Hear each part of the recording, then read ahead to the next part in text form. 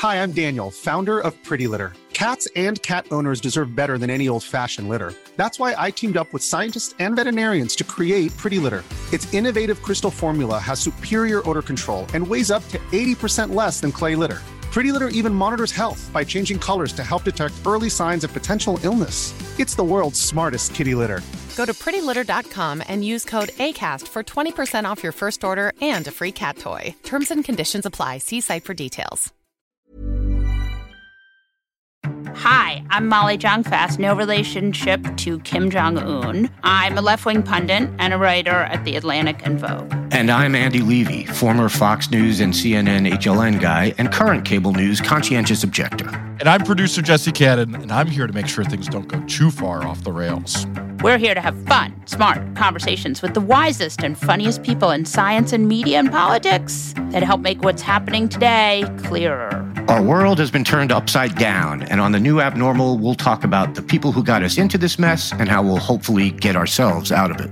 Hello and welcome to another Sunday bonus episode of the New Abnormal. We thank you so much for being here. Today we have a special guest with Nikki Fried, who's of course Florida's Commissioner of Agriculture, who's also running to be governor in the state and is currently trying to win the Democratic primary down there. And we're going to talk to her about what's going on down there and all the fuckery under DeSantis. But first, let's have some fun. All right, are you guys ready to listen to some clips? Hell yeah. Let's go. So, in the midst of all the Supreme Court confirmation, there was a lot of interviews done that weren't just the stupidity we saw on the floor, because some of these senators weren't allowed to sit on the panel. And we had one Senator, Mike Braun of Indiana, did an interview where he said something very, very, very dumb. So you would be okay with the Supreme Court leaving the question of interracial marriage to the states?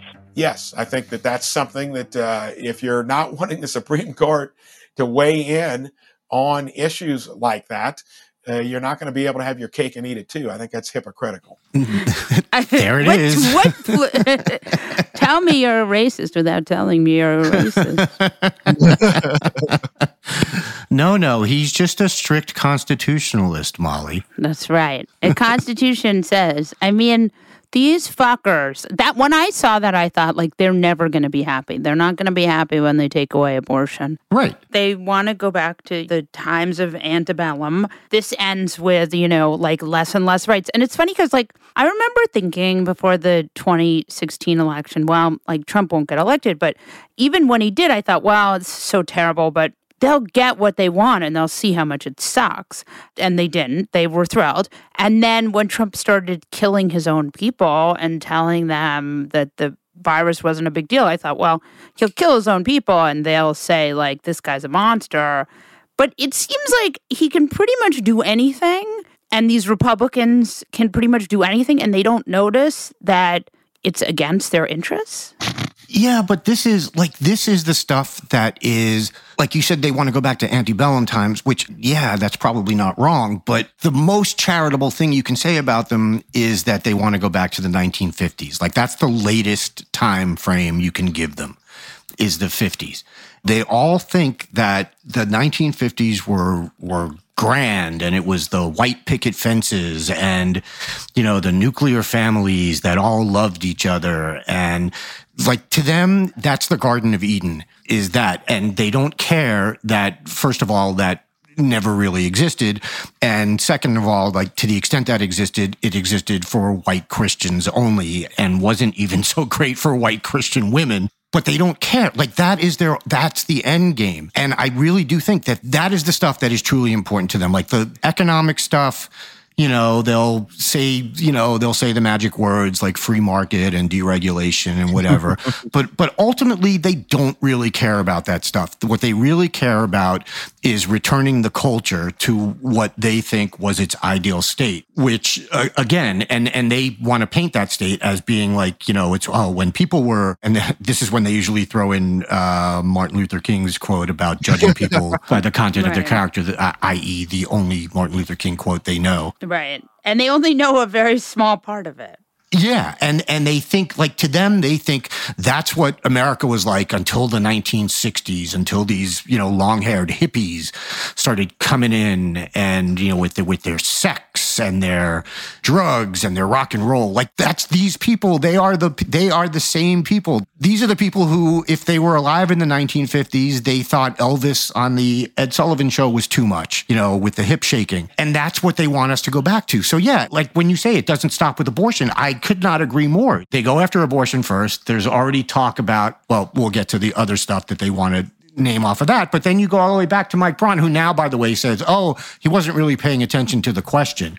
But if you listen to his answer, yes, he was. He absolutely was. He knew what he was answering.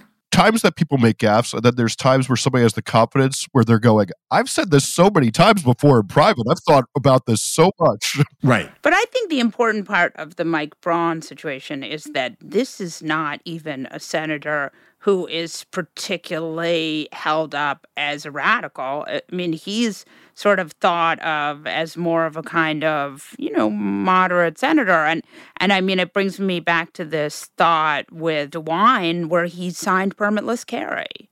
This guy who's held up on CNN as a moderate is signing permitless carry. Like, these are not moderates. There are no moderates left in this party. Well, that's what I was going to say. They are moderates in the sense that these are, this culture stuff is the moderate, it's the mainstream Republican opinion. And, there are some of them hide it better than others, and some of them don't agree with it. I don't want to paint every Republican with that brush, but this particular one saying out loud that interracial marriage should be a state issue, you're not going to find too many Republicans saying that out loud, but I don't know that most Republicans wouldn't disagree with his logic there, which is basically that it's not the federal government's business if states want to discriminate. That was the pre-Civil Rights Act way they thought, and nothing's changed, really. Well, to back you two up, we have a quote from one of our worst senators, Ms. Marsha Blackburn, where she basically backs you guys up and talks about how she wants to ban birth control.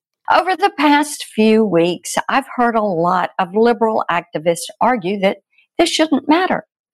When they look at the Supreme Court, all they see is a rubber stamp for their cultural agenda. The idea a biased policymaker justice appeals to them because they prioritize results over reasoning.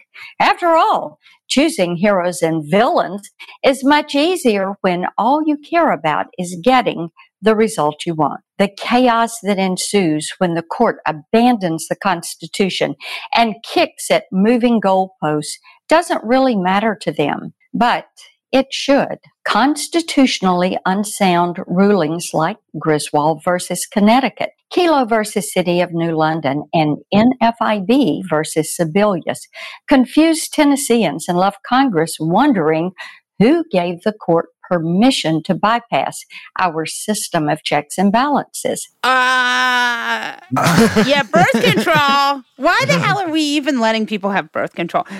I wonder when I listen to those, I think to myself, like, there's a staffer who wrote this. Mm-hmm. Yeah, it's teleprompter for sure. Right. But also, like, there's a staffer who wrote this. Like, the only thing more demented than the person saying it is probably the person who wrote it. It's hard to, I don't know that I agree with that, because I think the person who wrote its job is to write what they think the person who says it believes. Right. I think the person who says it is, if it's written specifically for them, I think they're the more deranged. But this is exactly it, Molly. And this is exactly like, first it's Roe, then it's like Griswold, they're now starting to say out loud. She's not the first one to talk about it. I know, but she's not the first. She's not the first one to say that quiet part out loud. Like that's now. That's become pretty much mainstreamed. Unlike the Loving case, which Senator Braun, he decided interracial marriages now. Yeah, he decided to take that one out of the lockbox. That's exactly it, and that's why again, Molly. Every time you say they're not going to stop with abortion, that all I can do is nod in agreement, because that's exactly right. It's like first it's Roe, then it's Griswold, then it's God knows what's next. I mean, Kelo, I actually agree with her on, because that's about eminent domain. But that's, neither here nor there, because that's not a cultural issue. It's these cultural issues where they just, they will not be satisfied until, a woman's place is in the kitchen. The rhythm method is the only legally sanctioned form of birth control. It's not even a joke anymore. Like it was easy to make jokes about it, but it's not funny anymore because they're saying it out loud. Right. No, I agree. It's like being in hell. Yeah, I just can't even wrap my head around it. There was a lot of crazy shit that happened. So speaking of crazy shit that happened, we're always uncovering nice little tidbits of how the sausage got made in the Trump administration. After one Kid Rock did a interview with one Tucker Carlson, we discovered some of his input on policy. Would you guys like to hear that? I mean, I want to die, but yes, let's hear it. Where'd you meet Trump? I didn't meet Trump. At the White House. Sarah Palin. The White House. Yeah, Sarah Palin asked him to, was friendly with her, and early, right when he got elected, he invited her to dinner and said, bring some interesting people. So she said she called me and Ted Nugent, and was like, hell yeah.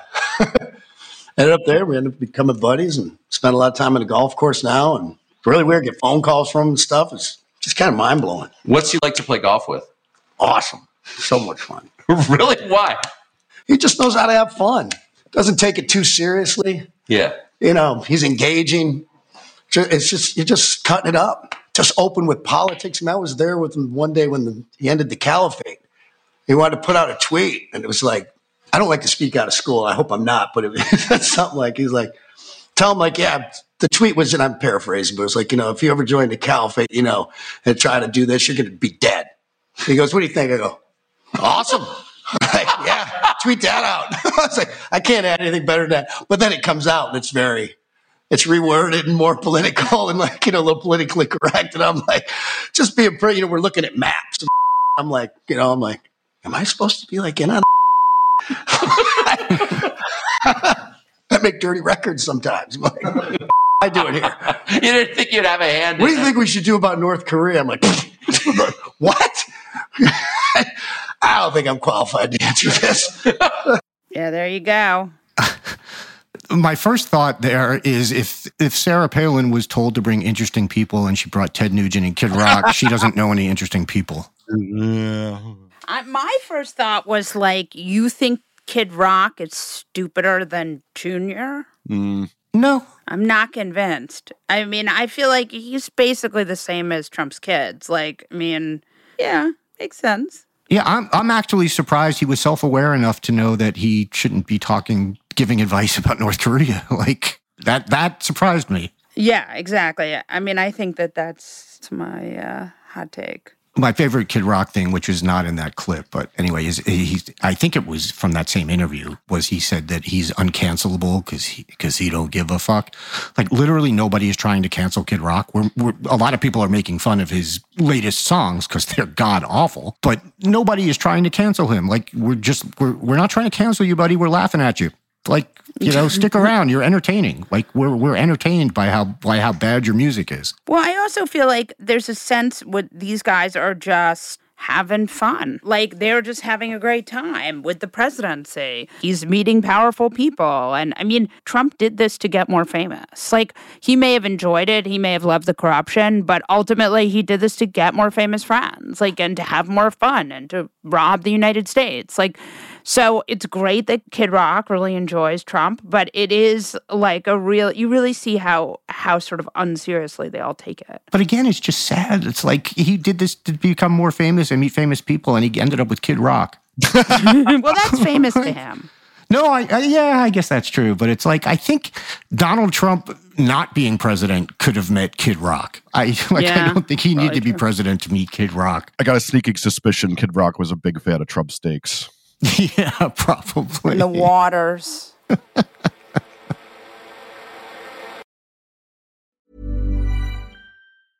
This is Paige, the co-host of Giggly Squad, and I want to tell you about a company that I've been loving, Olive & June. Olive & June gives you everything that you need for a salon-quality manicure in one box. And if you break it down, it really comes out to $2 a manicure, which is absolutely insane. It's also so easy to get salon-worthy nails at home with Olive & June. The difference between how your nails used to look when you did them yourself and now with the Mani system is a complete game changer. The best thing about Olive & June too is it's a quick dry. Dries in about 1 minute, lasts for 5 days, and full coverage in up to 1 to 2 coats. Visit oliveandjune.com/perfectmani20 for 20% off your first system. That's oliveandjune.com/perfectmani20 for 20% off your first system.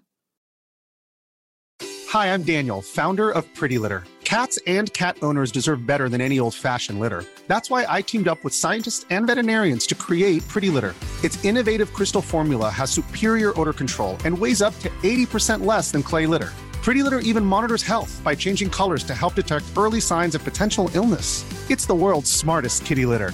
Go to prettylitter.com and use code ACAST for 20% off your first order and a free cat toy. Terms and conditions apply. See site for details.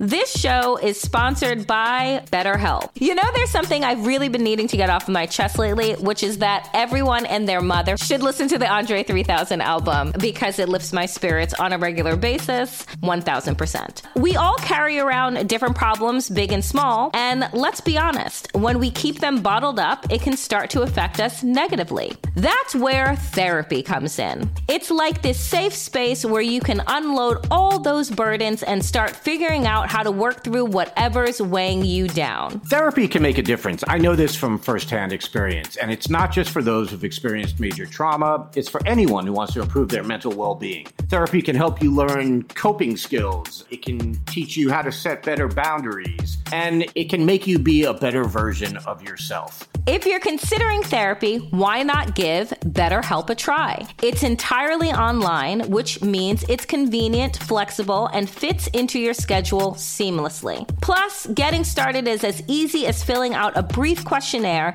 to get matched with a licensed therapist. And the best part, you can switch therapists anytime at no additional charge. So why wait? Take that first step towards a happier, healthier you with BetterHelp. Get it off your chest with BetterHelp. Visit BetterHelp.com/thenewabnormal today to get 10% off your first month. That's BetterHelp, HELP.com/thenewabnormal. Nikki Fried is Florida's Commissioner of Agriculture and is running for the Democratic nomination to be the governor of Florida. Welcome back to the new abnormal, Nikki Fried. Well, it's so good to be back with you. It's been, I feel like, so long, but it shouldn't be. In my mind, it feels like a long time because I like you, but it's pretty, I think it's pretty recent. But time has no meaning anyway, so. Exactly. Talk to me about what's happening. You are running for Florida governor. You have a Democratic primary when? So the Democratic primary is at the end of August. So we've got one of the latest primaries in the country, which doesn't really help considering that we've got to almost instantaneously get out of the primary and start working on the November election, which is why we are just really focused on having the right message, talking to everybody, regardless of their Democrat, Republican, Independent, because look, our state's divided right now. Our country's divided.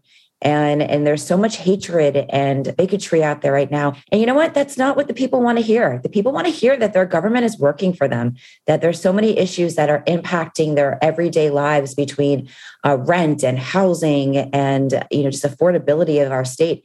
And we've got a governor here that spends a considerable amount of time just scapegoating different groups in our state and going after different demographics and not doing what a governor's supposed to do, which is just leading and working for the people. So let's talk about how you got to be the third most powerful elected official in Florida, how you appeal to Florida voters in a way as a Democrat in a reddening state. When I was first elected in 2018 as Commissioner of Agriculture, it was something that people didn't expect. They did not expect me to win. It's typically a Republican seat that my predecessor had won by over almost 20 points, almost 1 million votes that we were able to flip. And I had a very unifying message. The issues that I campaigned on in 2018 were very simple. I had 3 Ws: water, weapons and weed, issues that really transcended partisan politics. And that's really how I've tried to lead our state. No one expected me to win. A good Jewish girl from Miami, and in a seat that has been always held by men, not just in the state of Florida, but across the entire Southeast.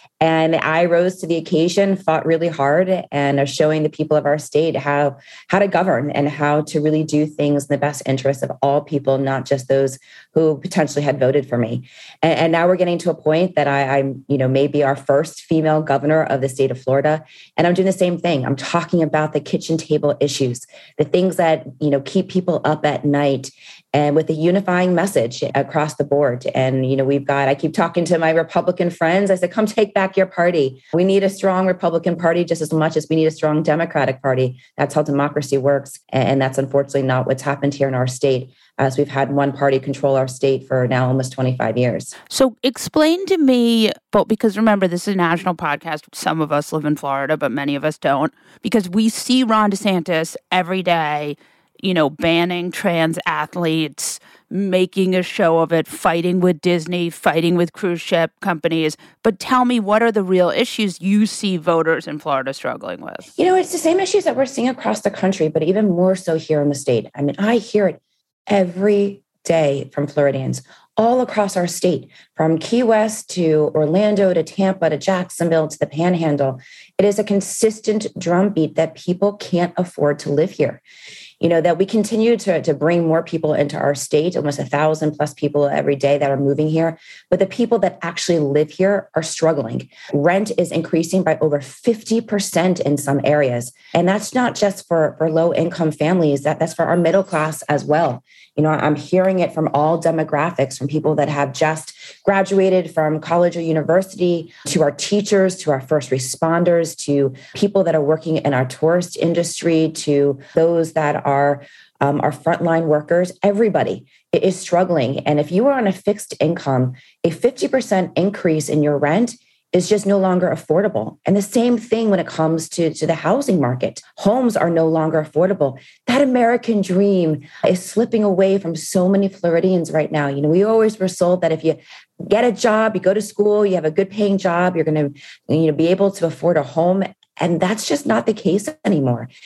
People can't afford a home here in our state. They can't afford their property insurance, which has gone through the roof. Obviously, property taxes have increased when valuations have gone, so high, and it's just becoming unattainable. And so we're seeing a lot of people wanting to or having to think about leaving the state because I just can't be here. And that's so unfortunate and so heartbreaking. And I'm hearing it every day. And unfortunately, we have a legislature that just adjourned a week and a half ago, passed a $112 billion budget, and none of it addressed any of these issues, including our increase of our gas tax. We know that gas prices are impacting people across the entire country, but you're seeing governors across our country step up and try to help the people. Here in the state of Florida, they passed a gas tax that goes into impact in October, right before an election, not impacting people today. We're seeing high increase of costs for even food, because I talk to my ag community every day, and they're telling me that the increase of gas is, obviously, impacting the cost of their production of food. And so there's so many things that we could be doing today that we have not addressed. And unfortunately, the whole entire world watched after the devastating impact of Surfside down in Miami and watched, the aftermath of that. And we had an opportunity this legislative session to come in and fix some of the condo laws. But once again, industries and corporations prevailed, and they walked out of legislative session with no piece of legislation to impact something like Surfside and to really look at ways to protect lives. I was just about to ask you about Surfside, because I think that's an issue. First of all, lots and lots of people died in a completely avoidable tragedy that was caused by a lack of government regulation, right? Like, if there had been scheduled inspections the way there should have been, that people would have seen the cracks in the concrete. I mean, this is something that could have been prevented and avoided. And so I was curious, and it's something that, as we know, as sea levels rise, and there's more weather, and there's more salt water, and there's more salt in the air, this is going to even move faster. So we're going to have more and more of this. and there was no legislation to fix it? Nope, no legislation to fix it. And, it's kind of a three-pronged problem. First off, we used to have a 5-year inspection. Unfortunately, one of my opponents in the primary signed a piece of legislation rolling those regulations back. You can just tell us who that is. It was during the Charlie Crist administration. He sided with developers and, signed this legislation that rolled back that inspection. And so now it's a 30-year inspection.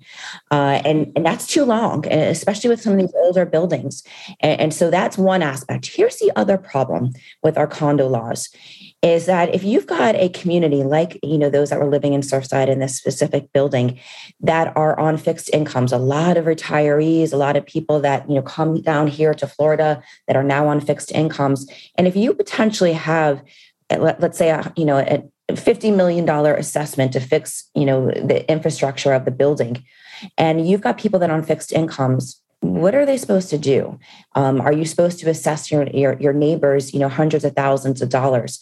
Or do we need to start coming up with other ideas and other plans to put money into trusts and be able to figure out another game plan here? And then, of course, the third prong is the fact that you're absolutely right, that sea level is rising. And the saltwater intrusion that's coming into the coastal communities. And I was born and raised in Miami. My great grandmothers, I remember going down there almost every weekend up to Miami Beach where they lived.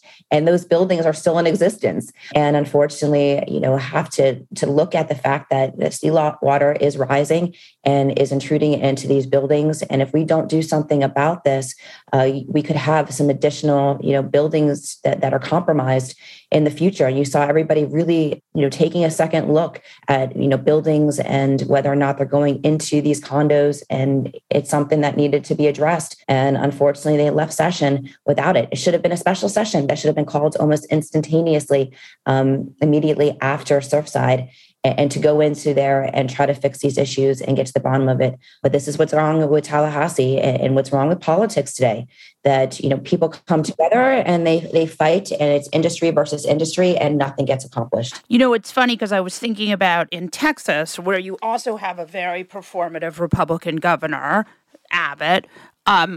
He has this power grid that is, they're not on the national grid. Their grid is constantly failing. We had people freeze to death. And Abbott is focused on women's sports and abortion and, all the stuff that has nothing to do with actually providing service for his people and constituents. And I wonder how much you think this performative Trumpism is really getting in the way of what a governor is supposed to be doing. Oh, 100%.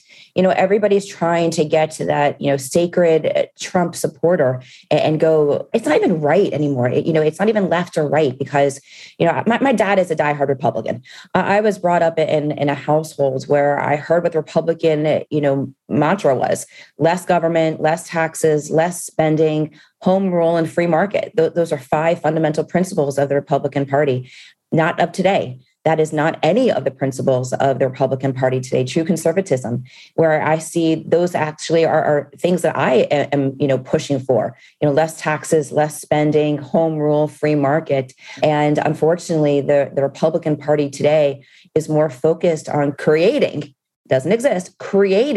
culture wars in our states and our country, and dropping the ball on economic issues that are really what people care about. People aren't going to be sitting, if somebody is, a waitress and she's working 2 shifts, just barely making ends meet, and her rent is being increased by almost $500 a month. She doesn't want to look up at a TV screen when she gets home and see her governor yelling at kids about masks or talking about NCAA swimming. She wants to know how her governor and her government are going to help her have a good quality of life, raising her standards of living while lowering her costs. And she's not seeing that from her governor. And that's unfortunate because that's not how government is supposed to work. Yeah. Is it that Fox News has sort of taken over the Republican Party? And so everyone, I was watching these hearings yesterday and I was thinking, these people it's like they don't even know where they are. They just want to get on Fox. Yeah, I think that's part of the problem.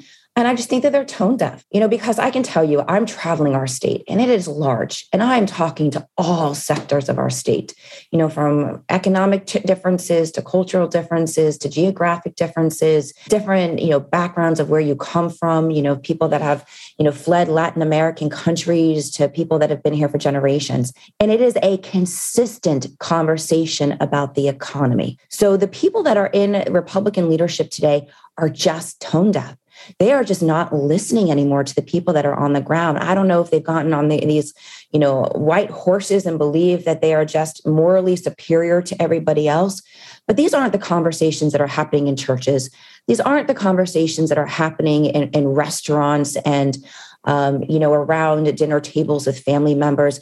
And I don't know what's happening in our society that people in leadership in the Republican Party and elected officials have become so disconnected to the people that they're supposed to govern. And they're so focused on, you're right, getting on Fox News, getting the latest of, whatever the new social media platform is, and creating these divisive issues when the country wants to come together. We are seeing what's happening in Ukraine. And my God, how the Ukrainians are standing up against a bully and are uniting. And the people of our country are uniting.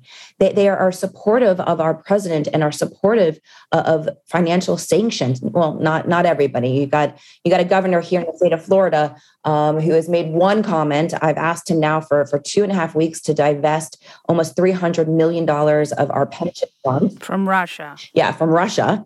And so that money is probably worth zero. So now that this guy who's supposed to be a custodian of our retirement pension fund just lost $300 million of our hardworking money. But everybody else across the entire country is unified and wanting to support Ukraine. And that's what it's supposed to be. This is a time when America is supposed to show what America is about: patriotism, freedom, democracy, and unity. We're United States of America. And unfortunately, you've got Republican governors and certainly watching the display of what's happening up in Washington, D.C. right now with the historic Supreme Court nominee that they, again, are using those microphones to, again, create these culture wars instead of recognizing this historic moment. And Judge Jackson, who I also went to high school with, so proud of our Miami and public defender background, is one of the most qualified to have ever, been in that seat for nomination. Right. And they're creating these culture wars. Of course. I mean, that is shockingly horrible. I mean, what they're doing is particularly grotesque.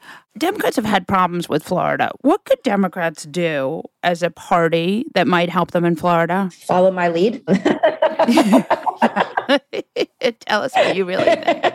Look, as the only Democrat to have won in almost 20 years into a cabinet position, I understand the messaging. I understand what the needs are of the people. I talk to them every single day. The Democrats need to understand, once again, that it is always about the economy. It always has been and always will be. Of course, we have to stand up and we have to fight and we have to advocate for our people and for our principles. But at the end of the day, the people of our state want leaders. They don't want their elected officials to be falling into these culture war traps, which the Republicans are trying to do. We have an opportunity under my leadership to bring our party together, to unite our party, and to fight for fundamental principles that we might be, have been, electing Republican governors for 25 years, but it's by the smallest of margins, by less than 1%. Ron DeSantis won by 34,000 votes out of 8.2, almost 8.3 million votes. Right. So 34,000. Right. So to say that our state is red is not consistent with how we vote. And for those same 25 years, the people of our state have consistently voted for very progressive constitutional amendments, whether it is a $15 minimum wage, to medical marijuana, to environmental issues, to restoration of civil rights. But we as Democrats have not done a good enough job running campaigns and to make sure that we are on the same page as the rest of the people of our state. So we have to take really kind of some playbooks by the Republicans on the economy, on home rule, on free market. But really, we've got to rise above this chaos and this nonsense, be ready to fight. There's no one out there who doesn't know that I am not willing and able to throw punches. And most of the times I land them, make the governor squirm every time that we're in the same room together. And that's what it's going to take, is to stand up against this bully and show the people of our state that there is a better way to lead. Yeah. Thank you so much, Nikki Fried. Thanks, Molly. It's so great being back on again. On that note, we'll wrap this episode of The New Abnormal from The Daily Beast. In future episodes, we'll be talking to smart folks from The Daily Beast and beyond, from media, culture, politics, and science, who will help us understand what's happening to our country and the world. We hope you'll subscribe to us on your favorite podcast app and share the show on social media. Thanks so much for listening, and we'll see you again on the next episode.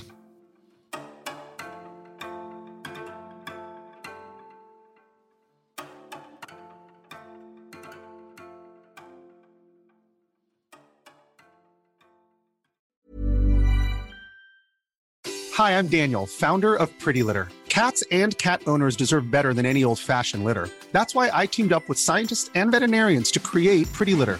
Its innovative crystal formula has superior odor control and weighs up to 80% less than clay litter. Pretty Litter even monitors health by changing colors to help detect early signs of potential illness. It's the world's smartest kitty litter. Go to prettylitter.com and use code ACAST for 20% off your first order and a free cat toy. Terms and conditions apply. See site for details.